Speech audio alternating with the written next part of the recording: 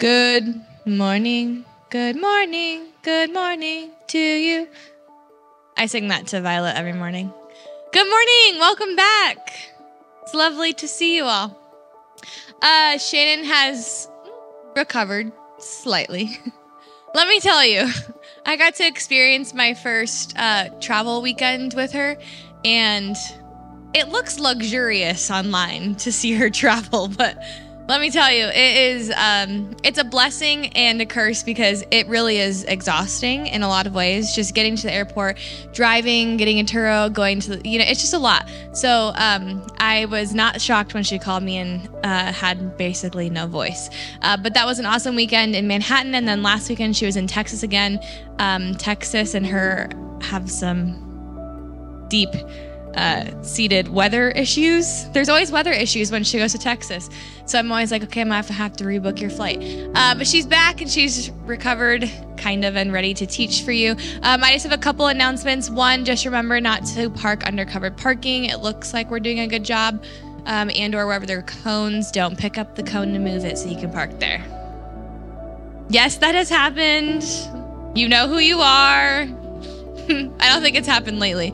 And then secondly, Life Church is having an event that is super kid-friendly. So if you have grandkids or kids, on March 18th, they're having a dino egg hunt.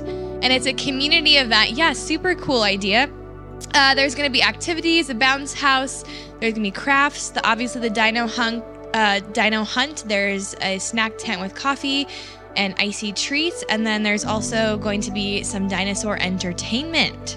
That is on March 18th, so 2 Saturdays from now, not this Saturday, but the next Saturday, from 10 a.m. to noon, and it is Calbrisa Park. And I will be posting this on Shannon's social media, but you can also check it out if you go to Life Church. Weston, will it be on the Instagram on Life Church too? Okay, cool. So it's on Life Church social media if you want to do that as well. So pass that along. It might be a fun opportunity to support this amazing church who lets us host every week here. And it'd be fun for kids. So we have that going on. I think that is all I have for you. So I hope that you enjoy. And I hope that you studied and prepared Matthew 24. And what was the other one? Daniel 19. 9, not 19. Oh, my word. There's not a 19. Daniel 9. Oh, good morning. I still sound a little congested, but I'm here. Does this sound weird? No, I'm good. I can't hear either. I think my right ear nearly exploded on the airplane. But talking about weather. Okay, first off, you guys, I felt like trash last week. I don't know what happened to me, probably exhaustion, but I just got all that crud. And so, and maybe it's because when I went to Kansas, it was so dang cold and the wind was just howling, but that was a really fun weekend. I was able to go to K-State and speak to their athletes about mental health.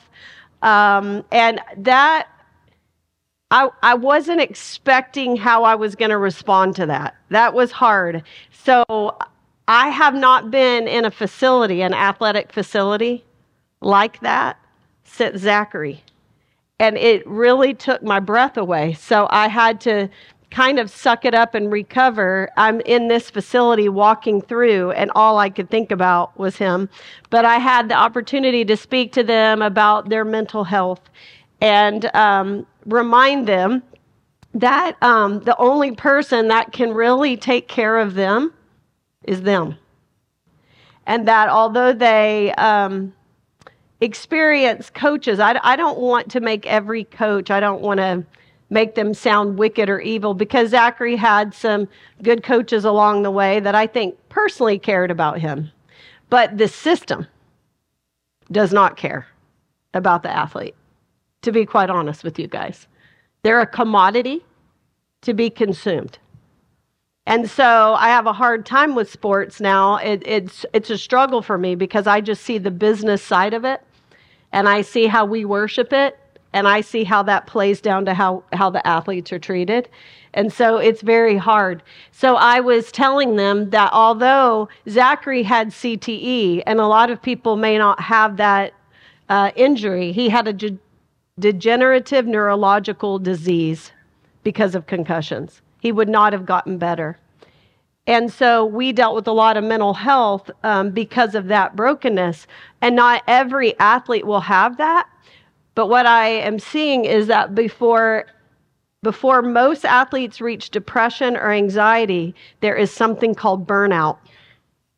And they are experiencing that. And that they are the ones that have to see that and fight for themselves and do something about it. And so I laid out, and really it's very hard to do something about it because in many ways they're trapped in a situation to perform because they're playing for, some D1 school. And I mean, what are you going to do? Just quit, right? And their schedule is unbelievable.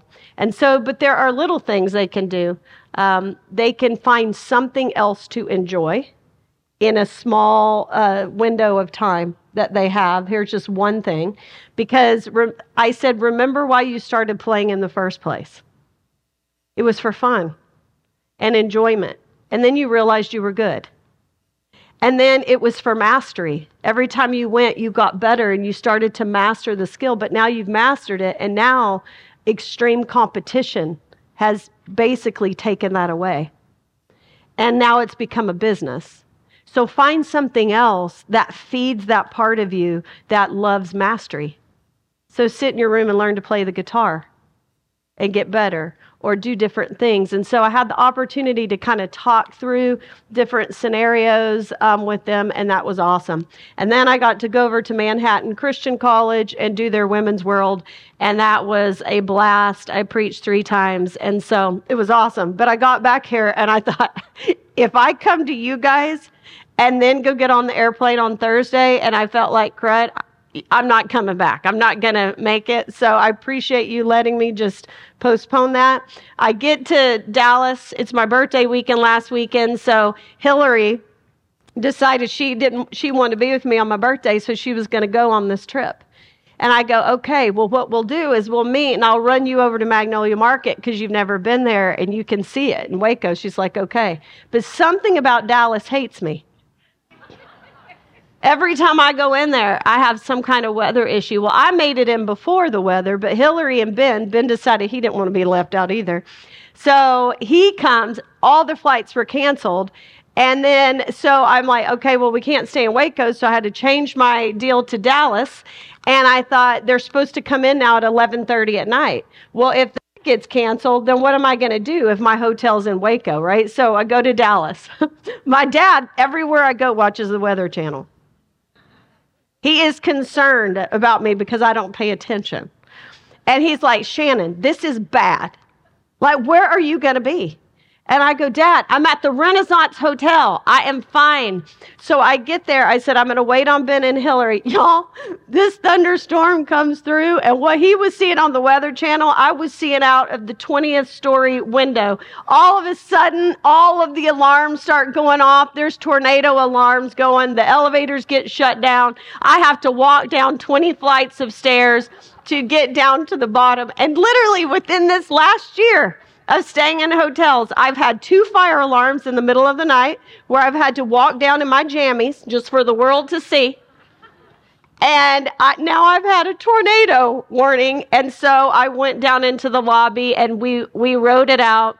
And then Hillary and Ben landed at 11:30 like nothing had ever happened. And we went on.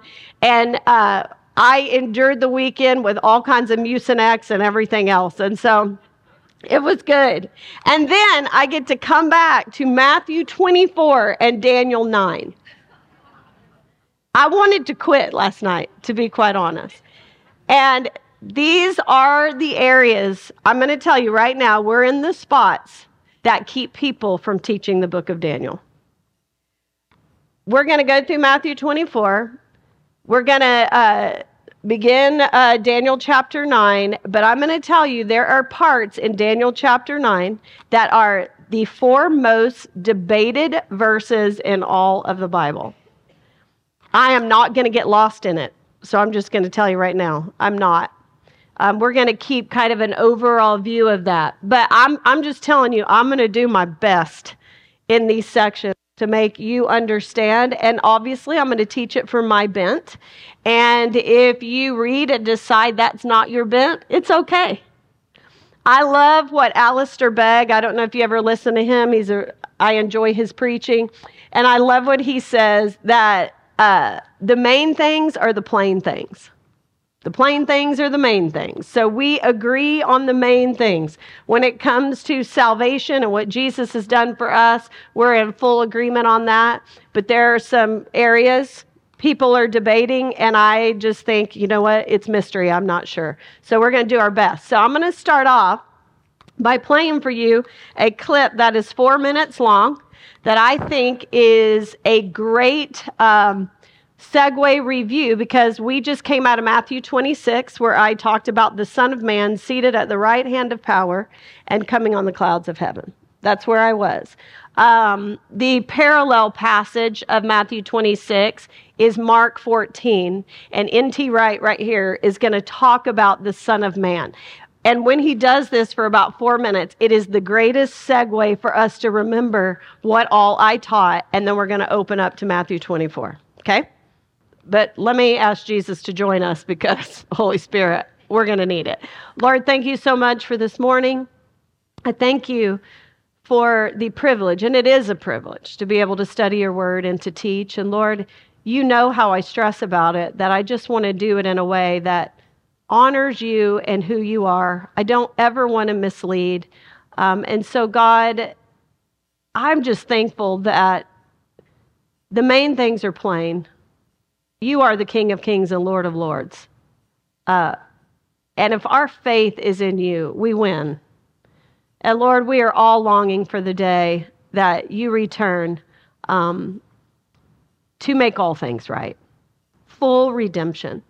And so, God, I just pray that you would help me teach beyond my capacity, really.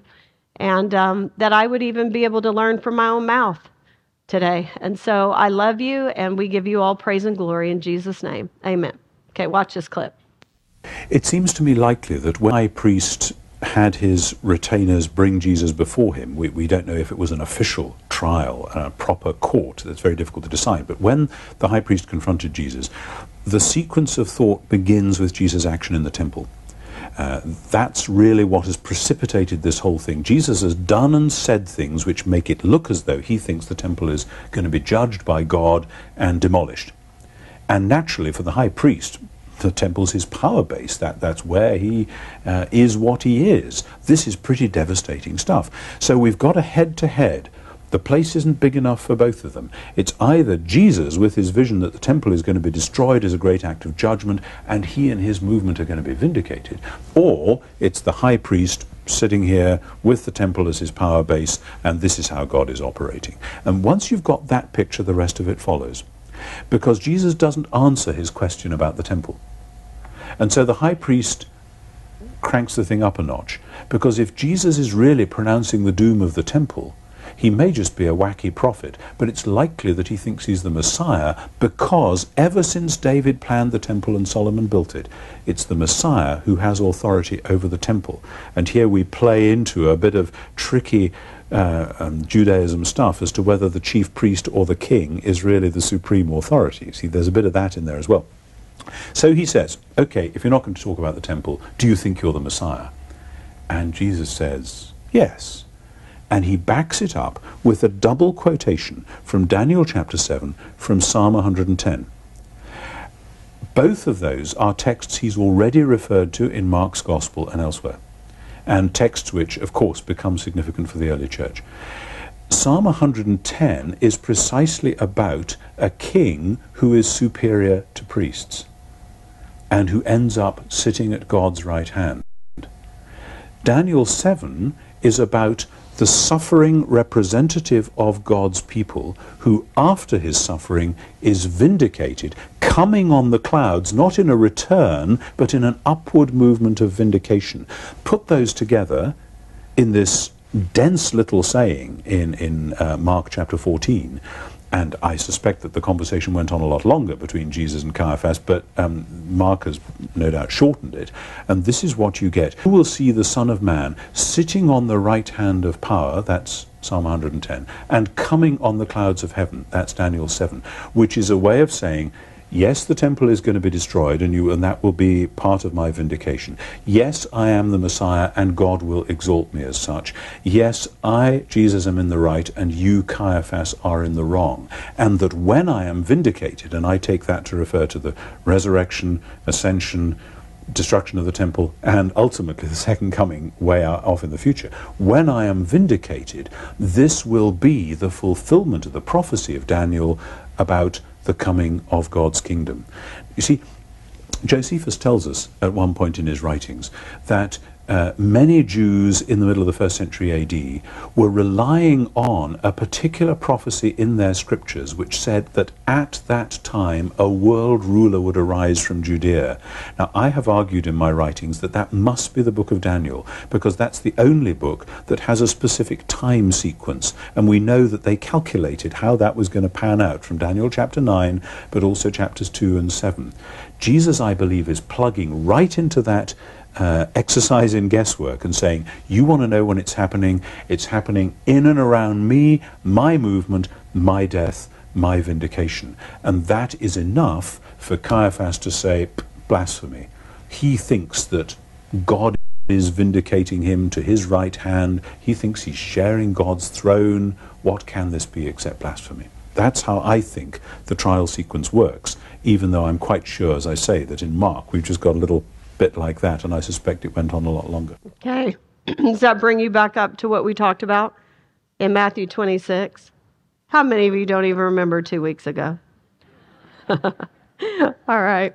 Well, we're going to continue on in Matthew 24. We're going to look at it because this also is a chapter that I think is highly debated about what it's talking about. And this whole concept of the destruction of the temple and when Jesus will usher in his kingdom, I just want you to know that it was a very hard concept for the disciples. I don't believe they understood that either. We've talked about that even when we discussed the triumphal entry of what they thought the Messiah would be, that they were hoping that Jesus would do to the Romans what Judas Maccabeus did to the Greeks. And so they have this whole idea. So in Matthew 24, which, by the way, is before what we've talked about here, Matthew 26, the trial. But I want you to see the concept, how hard it was for the disciples to understand it as well. Plus, I've heard so many sermons preach off of this chapter that I think is kind of deceiving, and it created a lot of fear in me. And I think I told you not too long ago that I got a phone call from my daughter that said, hey, Mom, at random, what in the world is going on in Matthew 24 when it talks about that, pray that, you're not a woman with child? Which I can imagine why she's asking me that question, because she's young, right? And wants to start a family someday, and she's wondering, with all the nonsense going on in the world, that's kind of a scary statement. If it is talking about some end time thing to come, right? Then that scares her. And so I wanted to go through Matthew 24 and show you that, this concept was very hard for the disciples. So let's look at it. I'm going to do my best. We're going to actually start by looking at Matthew 23, verse 37, because I think we need to keep this chapter in context with what is actually going on. I think it's a natural sequence of events. Okay? So remember, Jesus has been in the temple, and there's been all kinds of confrontations of who actually has the power over the temple, over this place. But look at verse 37. 23:37. Jesus says, "O Jerusalem, Jerusalem, the city that kills the prophets and stones those who are sent to it. How often would I have gathered your children together as a hen gathers her brood under her wings, and you were not willing. See, your house is left to you desolate.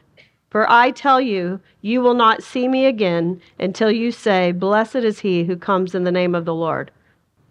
Until you see my triumphal entry, my true triumphal entry. And so he is talking about, right, the temple being desolate. Verse 24, Jesus left the temple and was going away when the disciples came to point out to him the buildings of the temple. So they're walking out. All of this has been taking place in the temple. They are walking out through the temple. And I wish I had pictures up here of that temple. I mean, it was marvelous. The structure of that temple and the buildings of the temple all around were marvelous. And so somehow they have drawn their attention to the buildings of the temple, and they're having conversations about it. But Jesus answers them and says this, you see all these? Do you not? Truly I say to you, there will not be left here one stone upon another that will not be thrown down. And so all of this conversation that they've seen, the debating, all the woes, all that's been happening in the temple, they are leaving. Jesus is grieving over his people. Oh, how I long to gather you, but you would not allow me. And he says, your temple remains desolate. And then he goes on and says, you will not see me again until my true triumphal entry. They leave the temple. The disciples are looking back at the buildings. And he then, in that conversation, says, you see these? Not one stone will be left on another. Some exaggeration, but what is he talking about? It will be utterly destroyed. Not only the temple, but Jerusalem is going to be destroyed. And he tells them that. That is the context of this next part. As he sat on the Mount of Olives, the disciples came to him privately saying, tell us, when will these things be? And what will be the sign of your coming and of the end of the age? All right, so if you keep that in context, as he sat on the Mount of Olives, the disciples came to him privately saying, tell us, when will these things be? What things? The destruction of the temple, right? Isn't that what you would come He has just told you that the very foundation, the place where heaven and earth overlap, the very place where all of your religion depends on, the power seat, is going to be destroyed. The city of Jerusalem and the temple is going to be destroyed. And they then go sit down on the Mount of Olives together. What do you think they've been thinking about the entire way to the Mount of Olives? That, right? And is this the first time they've heard of this? No, right? Back in John 2, remember when Jesus clears out the temple and they say, what gives you authority, right? Because what did you just hear in that clip? They believed the only one with authority over the temple would be who? The Messiah, okay? And so then they're like, who do you think you are? What gives you authority to cleanse this temple? What sign will you give us, he says. They say. And what does he say? Destroy this temple and in 3 days I will raise. So this has been going on. And so now they sit down with him and they ask him questions. Okay, when will these things be? And what will be the sign of your coming and the end of the age? How many questions are there? I think there are really 2 questions right there. Although in their mind, they're so tied together, they may consider it one. Because for them, the destruction of the temple, okay, and his coming, basically they are saying, when will these things happen that you're telling us about, the destruction of a temple, and when will you usher in your kingdom to set up to make all things right, is basically what they're asking. But it's basically 2 questions. When will these things happen, the destruction of the temple? And Jesus answers them. And which one do you think he's going to answer? I think he's going to answer the first one first. Don't you? And so he goes on, and Jesus answers them. See that no one leads you astray. For many will come in my name, saying, I am the Christ, and they will lead many astray. And you will hear of wars and rumors of wars. See that you are not alarmed, for this must take place, but the end is not yet. For nation will rise against nation, and kingdom against kingdom, and there will be famines and earthquakes in various places. All these are but the beginning of the birth pains. Then they will deliver you up to tribulation and put you to death, and you will be hated by all nations for my name's sake. And then many will fall away and betray one another and hate one another, and many false prophets will arise and lead many astray. And because lawlessness will be increased, the love of many will grow cold, but the one who endures to the end will be saved. And this gospel of the kingdom will be proclaimed throughout the whole world as a testimony to all nations. Now, what question is he answering still? And let me show you why I think that, okay? Let me just skip ahead. Look at, I believe he's answering the first question from verse 4 all the way to 35. Okay? I want you to look at verse 34 really quick.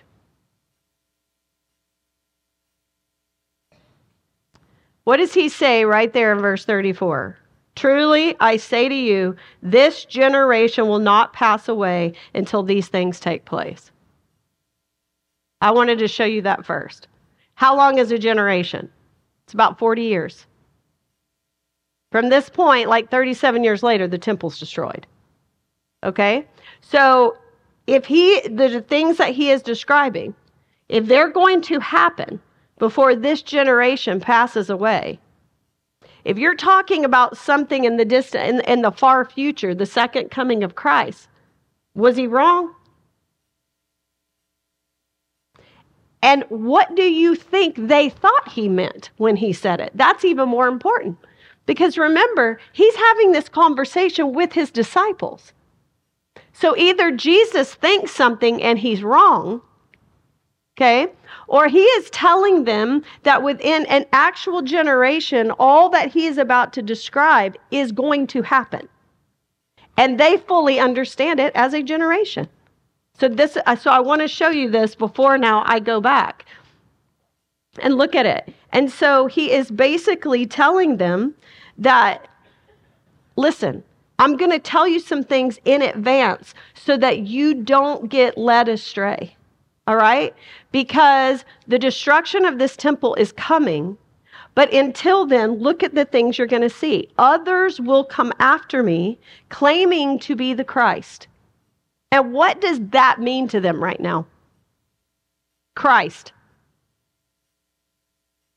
Some kind of political leader that is going to usher in an empire to bring Jewish independence. Other people are going to show up claiming to be that leader. And it goes on to say that people are going to follow them. And in this period of time, there are going to be wars and rumors of war. So in other words, it's as if after me, nothing has changed, really. There's going to continue to be wars and rumors of wars. The beasts are still going to be rolling. Don't be afraid, he says, because this is all within my plan for the end. Wars will continue. There will be famine and hardship, earthquakes, natural disasters, which reminds me of Romans 8, which talks about the earth groaning, waiting for the day it's freed from the curse of decay. And he is saying in this, all of this time, all this is birth pains, right? What is a birth pain? It's pains that come along, right? Because what?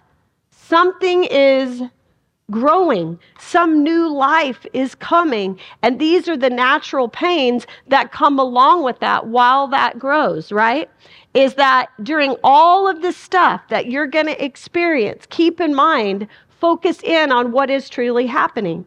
That the kingdom of God, the kingdom of heaven, is actually growing. This is the natural rhythm of birth. It's going to lead to new life. But before that delivery ever comes, he says to them that they will be delivered up to tribulation and that you will be put to death. and you will be hated by all the nations for my name's sake. We see this happening in the book of Acts, do we not? The fact that the gospel of the kingdom will be preached throughout the nations and that there will be all kinds of persecution, because what are they saying? They're saying that the king has come and that the king was Jesus.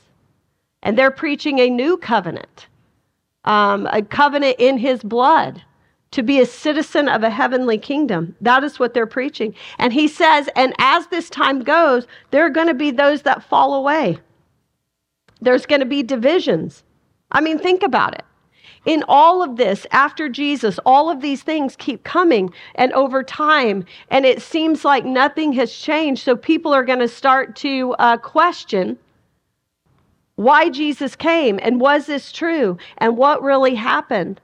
And they're going to, I think they're going to be pulled into the politics of their day. Why? Because lawlessness is going to continue, it says. Things are going to get worse, and complacency is going to set in. But he says this, but the one who endures, in verse 13, but the one who endures to the end will be saved. And the gospel of the kingdom will be proclaimed throughout the whole earth as a testimony to all nations, and then the end will come. When you look at this period, it's like he backs up and he tells them some things overall that they need to know. You need to know. It's going to seem like things just kept going on as normal. You're going to see wars and rumors of war. You're going to see dissension. You're going to still see brokenness that is going to happen. You're going to still see people stepping up, claiming to be the Christ as if I were not. You are going to see that basically Jerusalem is still going to be on a collision course with Rome. But I'm telling you all these things in advance so that you don't get led astray, you don't become complacent, because the one who endures to the end will be saved. He doesn't want them to be led astray. So overall, but let me ask you something. In him telling this to the disciples, doesn't this relate to every generation? I mean, it relates to my grandparents' generation, my parents' generation, my generation, right? He is saying, this is what the eye sees. But what does apocalypse mean? To pull back the veil. He's telling them in advance, do not let this make you complacent. Do not let this make you fall away.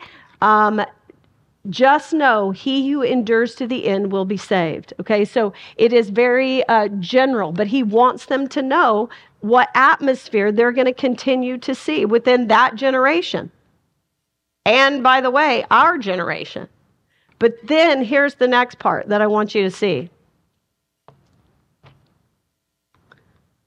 But in 15, he gets specific.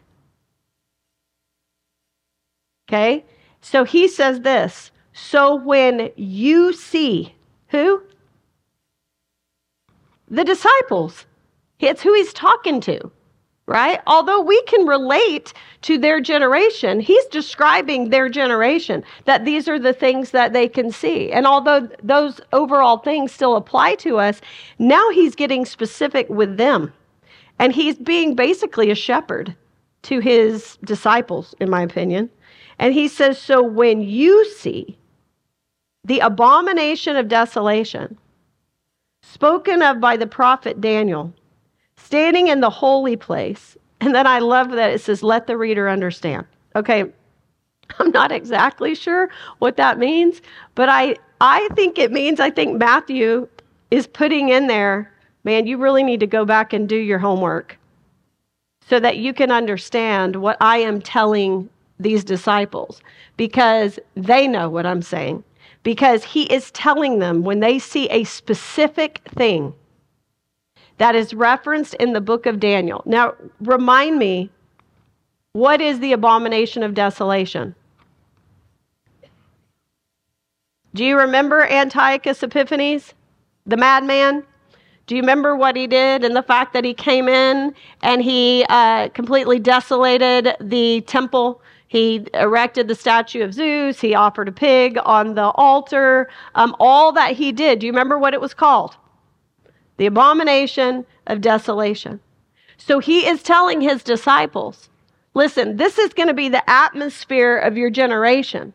But now I want to be specific because I want you to know something. When you see specifically the abomination of desolation, as in Daniel, happening in the temple. So when you see the kind of thing that happened in Daniel, and they're going to see that under Titus when the temple is going to be destroyed, okay, they're going to come in and absolutely decimate the temple.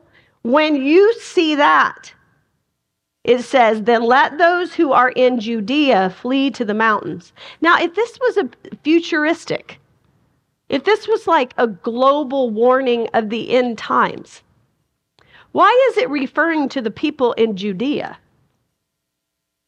fleeing to the mountains? If this is a universal catastrophe that what mountain could we flee to? Right? So let's keep it in context and remember the question they are asking Jesus. Okay?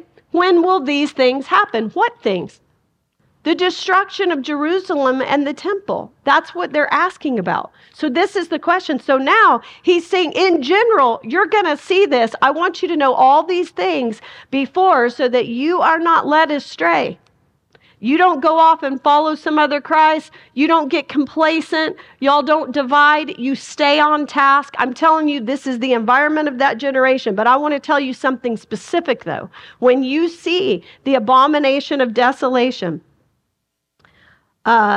spoken of by the prophet Daniel, standing in the holy place, then let those who are in Judea flee to the mountains. Let the one who is on the housetop not go down to take what is in his house.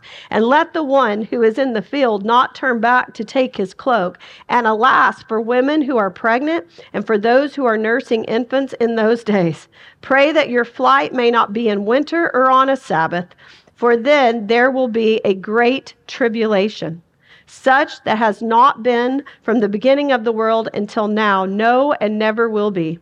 And if those days had not been cut short, no human being would be saved. Wow. So what is he saying? When you see this specific thing happen, run, Forrest. That's what he's saying. Get out. Don't go back because it's happening.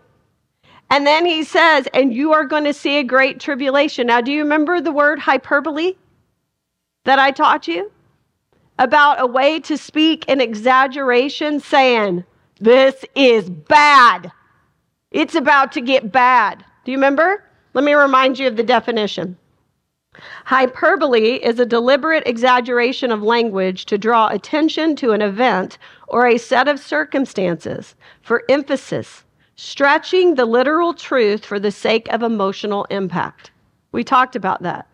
I'm telling you what, that was the best man I have ever seen in my life.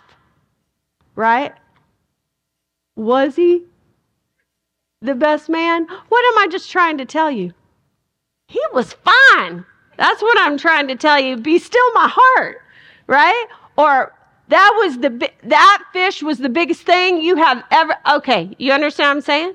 That kind of, why can't they speak like that? Really? See, you know what I'm saying is not literal. That I am describing something to you. It just means it was dang big or he was really hot, right? I mean, that's the gist. Let me give you some thoughts out of the out of the Bible. Deuteronomy 1:28. The cities are large and fortified to heaven. Were they actually fortified to heaven? Judges 7:12. Now the Midianites, the Amalekites, and all the people of the east were lying in the valley as numerous as locusts, and their camels were without number, as numerous as the sand of the seashore. Are you for real? You think they had enough camels as the sand of the seashore? Psalm 6:6, I am weary with my sighing. Every night I make my bed swim. I flood my couch with my tears. Come on, right? This is Professor Proverbs' favorite one. He's sitting in the back corner listening to me. Matthew 23:24, you blind guides, you strain out a gnat and swallow a camel. All right? This also happens, right, when it's describing judgments brought on by the nations by God. Okay? Brought on nations by God. I'll give you some examples. Exodus 10:14. There had never been so many locusts, nor would there be so many again. Really? We'll compare that with Joel 1:1-4. How about Exodus 11:6? There shall be a great cry in all of the land of Egypt, such as there has not been before, and such as shall never be again. How can that be true and this be true at the same time? Ezekiel 5:9. And because of all your abominations, I will do among you what I have not done, and the like of which I will never do again.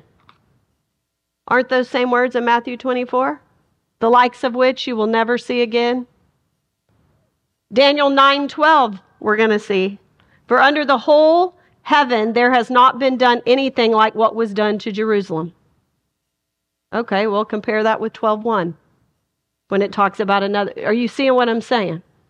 So the bottom line here is that he is using the same hyperbole used of the prophets, and he is basically saying that when you see this certain thing occur in the temple, run, Forrest, because it is going to get really bad. Really bad. Verse 25. Let's go there. Oh, no. Let's 23. Then if anyone says to you, look, here is the Christ, or there he is, do not believe it. Right? Do not believe it. For false Christs and false prophets will arise and perform great signs and wonders, so as to lead astray, if possible, even the elect. See, I have told you beforehand. So he is telling them everything that is about to happen. He's telling them the overall feel of the generation, of how it's just going to continue on with wars and rumors of wars and earthquakes, natural disasters, and that lawlessness will continue. So don't be deceived, and don't get complacent. And then he says, and let me tell you something specific. When you see this happening in the temple, you run for us, because it's about to get really bad. And when it does, when all of this is destroyed, there are going to be people that rise up and say that they are the Christ, or they are a new prophet, and that they have the answers. And listen, if you hear that they're in the wilderness, don't go out there. If you hear that they're in some private room, don't go there. Do not believe it, he says. Verse 27, for as the lightning comes from the east and shines as far as the west, so will be the coming of the Son of Man. Wherever the corpse is, there the vultures will gather. In Hawk Power version, to me, he's saying, trust me, when it's time, you won't miss it. You can count on it. You can count on it as much as a vulture finding a dead body, a dead carcass. He says, immediately after the tribulation of those days, the sun will be darkened, and the moon will not give its light, and the stars will fall from heaven, and the powers of the heavens will be shaken. What is that kind of language? It's apocalyptic literature. Have I shown you enough examples of that? We went back to the prophets how many times? Isaiah 13 is a great one to look at about that. When basically what it is saying is that when this happens to the Jewish people, when Jerusalem is destroyed and the temple is destroyed, in other words, their whole world what? Just fell apart. It is that catastrophic that the world of the Jew would never be the same. That's what it's saying. Then will appear in the heaven the sign of the Son of Man, and then all the tribes of the earth will mourn, and they will see the Son of Man coming on the clouds with power and great glory. What does that mean? Coming on the clouds. Judgment, right? Judgment. What is this referring to? Because what is the question? When will these things happen? What things? The destruction of Jerusalem and the temple. And what is he saying? He is saying, this is the judgment that you will see, right?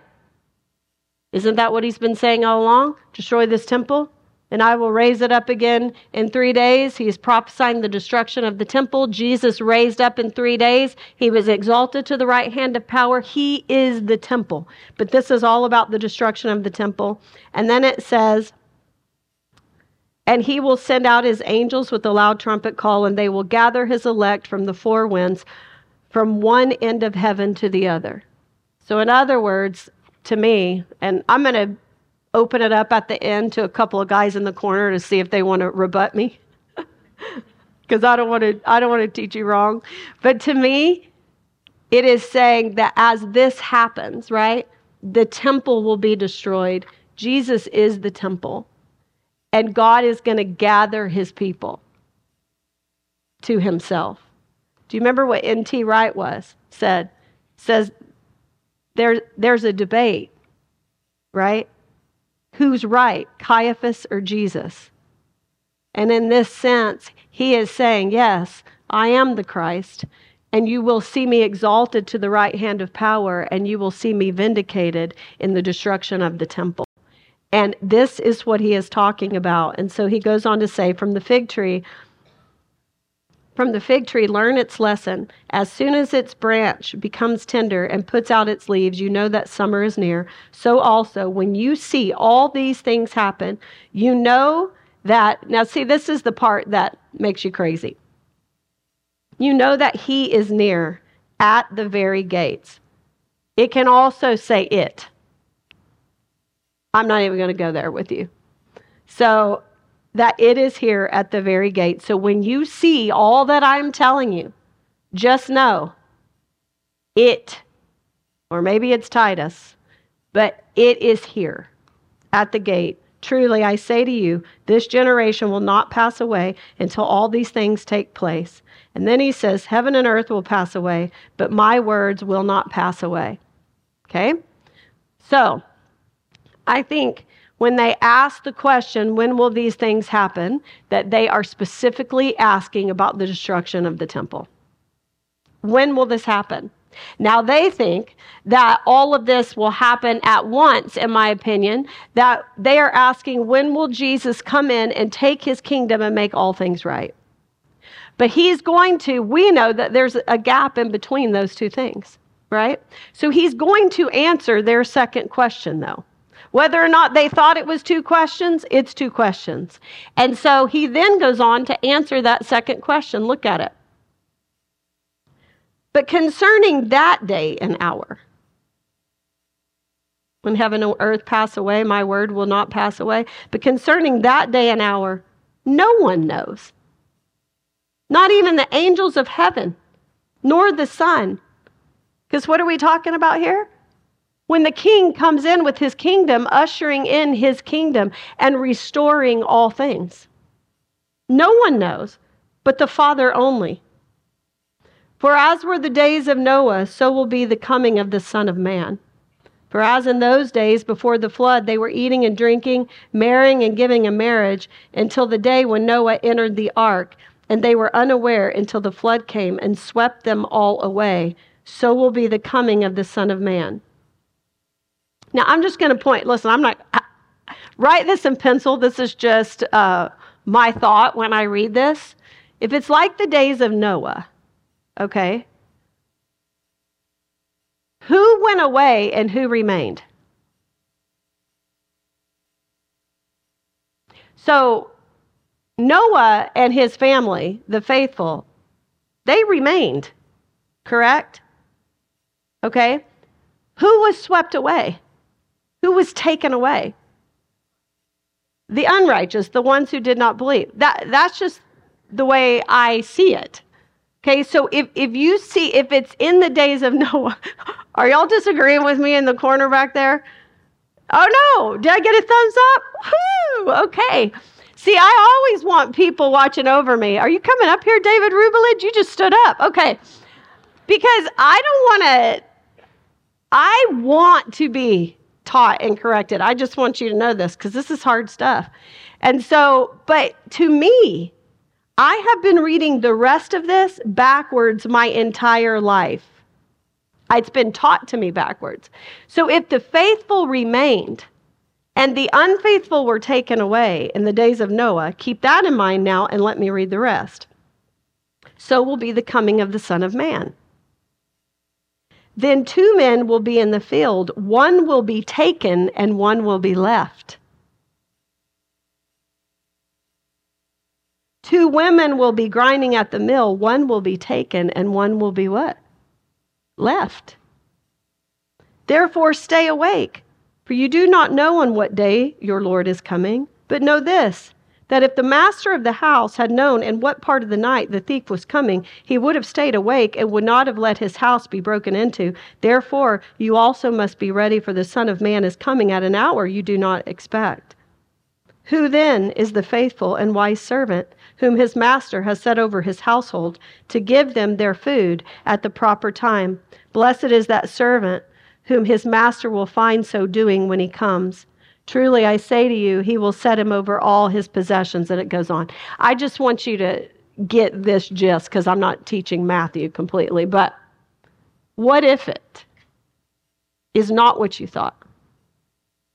What if, when we're talking about the coming of the Son of Man, that the King is coming in, the second coming, to set up his throne and make all things new? And what if it is the faithful who remain with him, and it is the unfaithful that are taken away? What if this is not in the context of some secret rapture, where God has 2 different distinct groups of people still somehow, and he still has 2 different plans for their ultimate salvation, which I can't buy? Because I believe when he said it was finished, it was complete. It is finished. And what if we have been going at this with the eyes of dispensationalism and reading that into the scripture? I'm just saying, what if? And so how do I want to end that?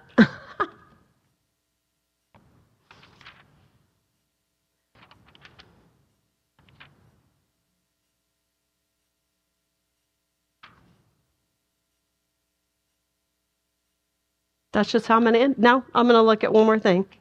Okay, look at I just want to show you in Matthew. Look at chapter 25. So in that context. Because he's telling his disciples this in advance for a reason. And it's not to make them afraid. It's not to make them look at all the different things that are happening like some timeline, right? What he is basically telling them is this. This is going to be the atmosphere you see continue, and I don't want you to be deceived by it. I don't want you to be complacent. I don't want it to cause division. I want to tell you in advance. I also want to tell you that when you see this certain thing, you need to get out because it's going to get real bad. But all of this must take place for the end to come, because the kingdom of heaven will be growing in the middle of all this. One day I will come back as the king, and I will set up my throne, and I will make all things new. The king will come back, and we will be raptured to meet him, but we are returning to the earth for his rule. You don't know when that is going to happen, he says. So your job is to do what? Endure and remain faithful, and to continue to preach the kingdom. Look at the next stories. To me, it makes so much sense. The parable of the 10 virgins. What is the point of that? Be ready. Right? What is the next part? The parable of the talents. So while you're watching and waiting on the Lord, what are we called to do? Use our talent to grow the kingdom of God. Right? And then I love where it says the final judgment, verse 32, before him will be gathered all the nations, And he will separate people one from another as a shepherd separates the sheep from the goats. And he will place the sheep on his right and the goat on his left. Then the king will say to those on his right, "Come, you who are blessed by my Father, inherit the kingdom prepared for you from the foundation of the world." But this is the part that gets me. "For I was hungry, and you gave me food. I was thirsty, and you gave me drink. I was a stranger, and you welcomed me. I was naked, and you clothed me." I don't know why this makes me cry. "I was sick, and you visited me, and I was in prison, and you came to me." Then the righteous will answer him, saying, "Lord, when did we see you hungry and feed you, or thirsty and give you a drink? And when did we see you as a stranger and welcome you, or naked and clothe you? And when did we see you sick or in prison and visit you?" And the king will answer them, "Truly I say to you, as you did it to one of the least, my brothers, you did it to me." When he is talking about his people, do you see the description? This has nothing to do with legalism. This has to do with the fact that if we are a part of the kingdom of God, what does the kingdom of God look like? And we've talked about this before. He brought the kingdom to the people that nobody would ever bring a kingdom to. He offered it first to the poor in spirit. Those who hungered and thirsted after right relationship with God, with people, but they saw all around the world that we aren't in right relationship. Everything's broken. And so what did they do? They mourned. They mourned over it. Broke their heart. And they felt so helpless to do anything about it. Why? They have the sword, but they're supposed to keep it in the sheath. Be meek. How many times have I looked out in this broken world and I think, I don't know what to do. I don't know what to do about it. Because there seems to be only two things I want to do. Either if I think there's nothing I can do about it, so I want to isolate and move away. Or I want to grab the sword and just start swinging. Those are my two go-tos. You feel so helpless. But what does he say? I'll tell you what to do. Show mercy. Be people of mercy. Be people of pure heart. Guard your pride. We're going to see Daniel was not a man of pride. He was a man of humility. When we start chapter 9, we're going to see his prayer. It's unbelievable, his prayer of repentance. What did Daniel have to repent of? But man, you see this repentance. He knows who he is. Keep a pure heart. Be peacemakers. We talked about that. If you're a peacemaker, you're bringing peace between two parties, and they're going to turn around and shoot you. I deal with that. They're going to turn around and shoot you. But you still be a peacemaker. And when you live like this, you're going to be persecuted because Jesus was, and this is how he lived. But I find it so interesting. He did not get a list of do's and don'ts of what his people look like. It was this kind of lifestyle. These are my people. This is what they look like. And so we're about to enter into chapter 9 next week, and we're going to look at Daniel's prayer. And what's so interesting to me is I've heard more sermons in my life over the 4 debated verses about the 70 weeks than I have ever heard over the prayer, which to me is the most beautiful part of it all, is his prayer. And so I hope some of this has helped you, especially with the Son of Man seated at the right hand of power, coming on the clouds in judgment, what Jesus was telling Caiaphas, what Jesus was telling his disciples as to what the fact that what Jesus' death and resurrection, how it exalted him to the throne, and how he was vindicated by the destruction of the temple and will ultimately be vindicated in the second coming. But between there, we are in this time that is the growth of the kingdom. That's what we should be focused on, is during all this nonsense. Don't forget, the kingdom of heaven is growing. right? Okay, now, you two in the back. Come give us your thoughts for 2 minutes. Or 1 minute. You got 1 minute. Just give us 2 things that you thought, because I know you did. If you need to leave, it's okay. Time's up. But if you want to stay, feel free. These are my friends. David Rubelit is an associate pastor here. He's brilliant. And if you've been around me long enough, you know Brian Glubish, who I call Professor Proverb. And he's one of my mentors. So just give us just a thought. Is that on, Weston? Check. Unmute it. Thank you. Wait till my wife finds out that I'm up here. I hope you weren't shocked that she stole that rapture passage from you about Larry Norman's I Wish We'd All Been Ready. Anybody remember that song? But I think that's the appropriate interpretation. Anyways, I want to say this. She's talked about apocalyptic literature. I don't know what she taught you. I hope she did it right in previous times.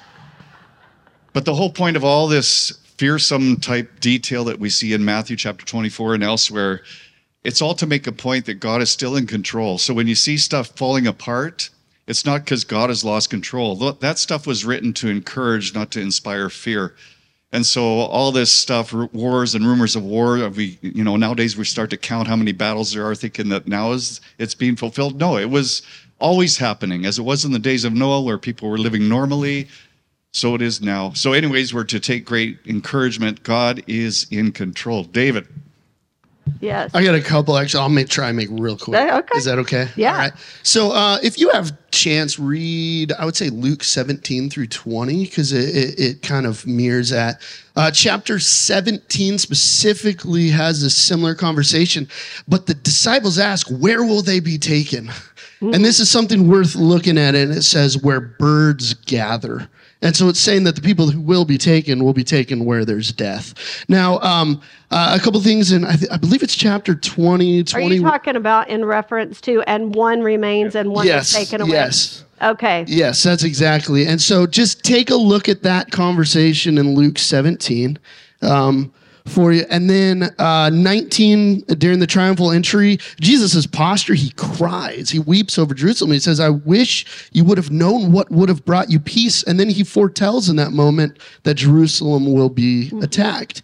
And then the very next chapter, it's all that cosmic prophetic language that's listed there. And in verse 21, when it says flee to the hills, I want to tell you, because I'm a huge history nerd, that in 70 AD, when this actually happened, they came, there's a whole bunch of stories. Ben Hinnom is a part of that, which is, anyway, that's a whole other story. But what is what's that military outpost? Masada? Yeah, they came from the military outposts and pushed on Jerusalem. What we see in history is the followers of Jesus actually fled. Yes. And it was the Jewish people that stayed and fought and died. And so we actually see in history that what was told of them to do, to flee for the mountains, they actually did in history. So I just wanted to mention that as well. That's awesome. So, yeah. Okay, so I think we give you enough to at least know this. You don't know very much, do you? So, do you ever now go back and think of some of the conversations you had with people and you think, dang, we were sitting there talking, we didn't have a clue as to what. Okay, so I just think it's so cool to, I think I grew up with such fear, and I don't know if y'all did, but such fear to question certain things for fear that I was listening to the tickling of ears, or I was going to become a heretic, or to view something in a different way. And I don't like it also when some of the people in a different camp are always referred to with the word liberal. Because for me, I grew up where the word liberal was a very negative word. And if you're into politics, you may think liberal is a very negative word, okay? And so I do not believe we should be afraid to research and to really look into other camps, because I would say that the majority of pastors that I had growing up were great men with great intentions, and they hadn't spent enough time in it either. And so I just don't want you to be afraid to explore and to read and to see if actually what you think is true. Like, read someone else's take on it.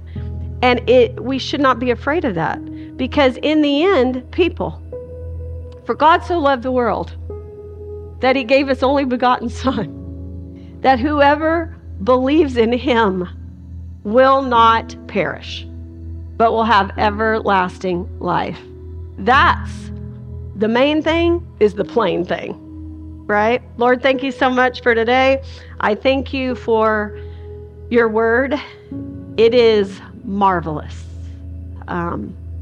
You are even more marvelous, but I thank you for each word written down. I thank you that you tell us all the time throughout your Bible to consider it, and that you will give us understanding. And I thank you, God, that I've come to the place where I can sit in the mystery and trust you for the mystery. We sure love you, and I pray that you are glorified through this Bible study and our conversation, and we just love you. But most of all, God, may we be people of your kingdom when we walk out of here. May we be people of mercy and peace and pure heart, because those are the attributes of the citizens of your kingdom. I sure love you. In Jesus' name, amen.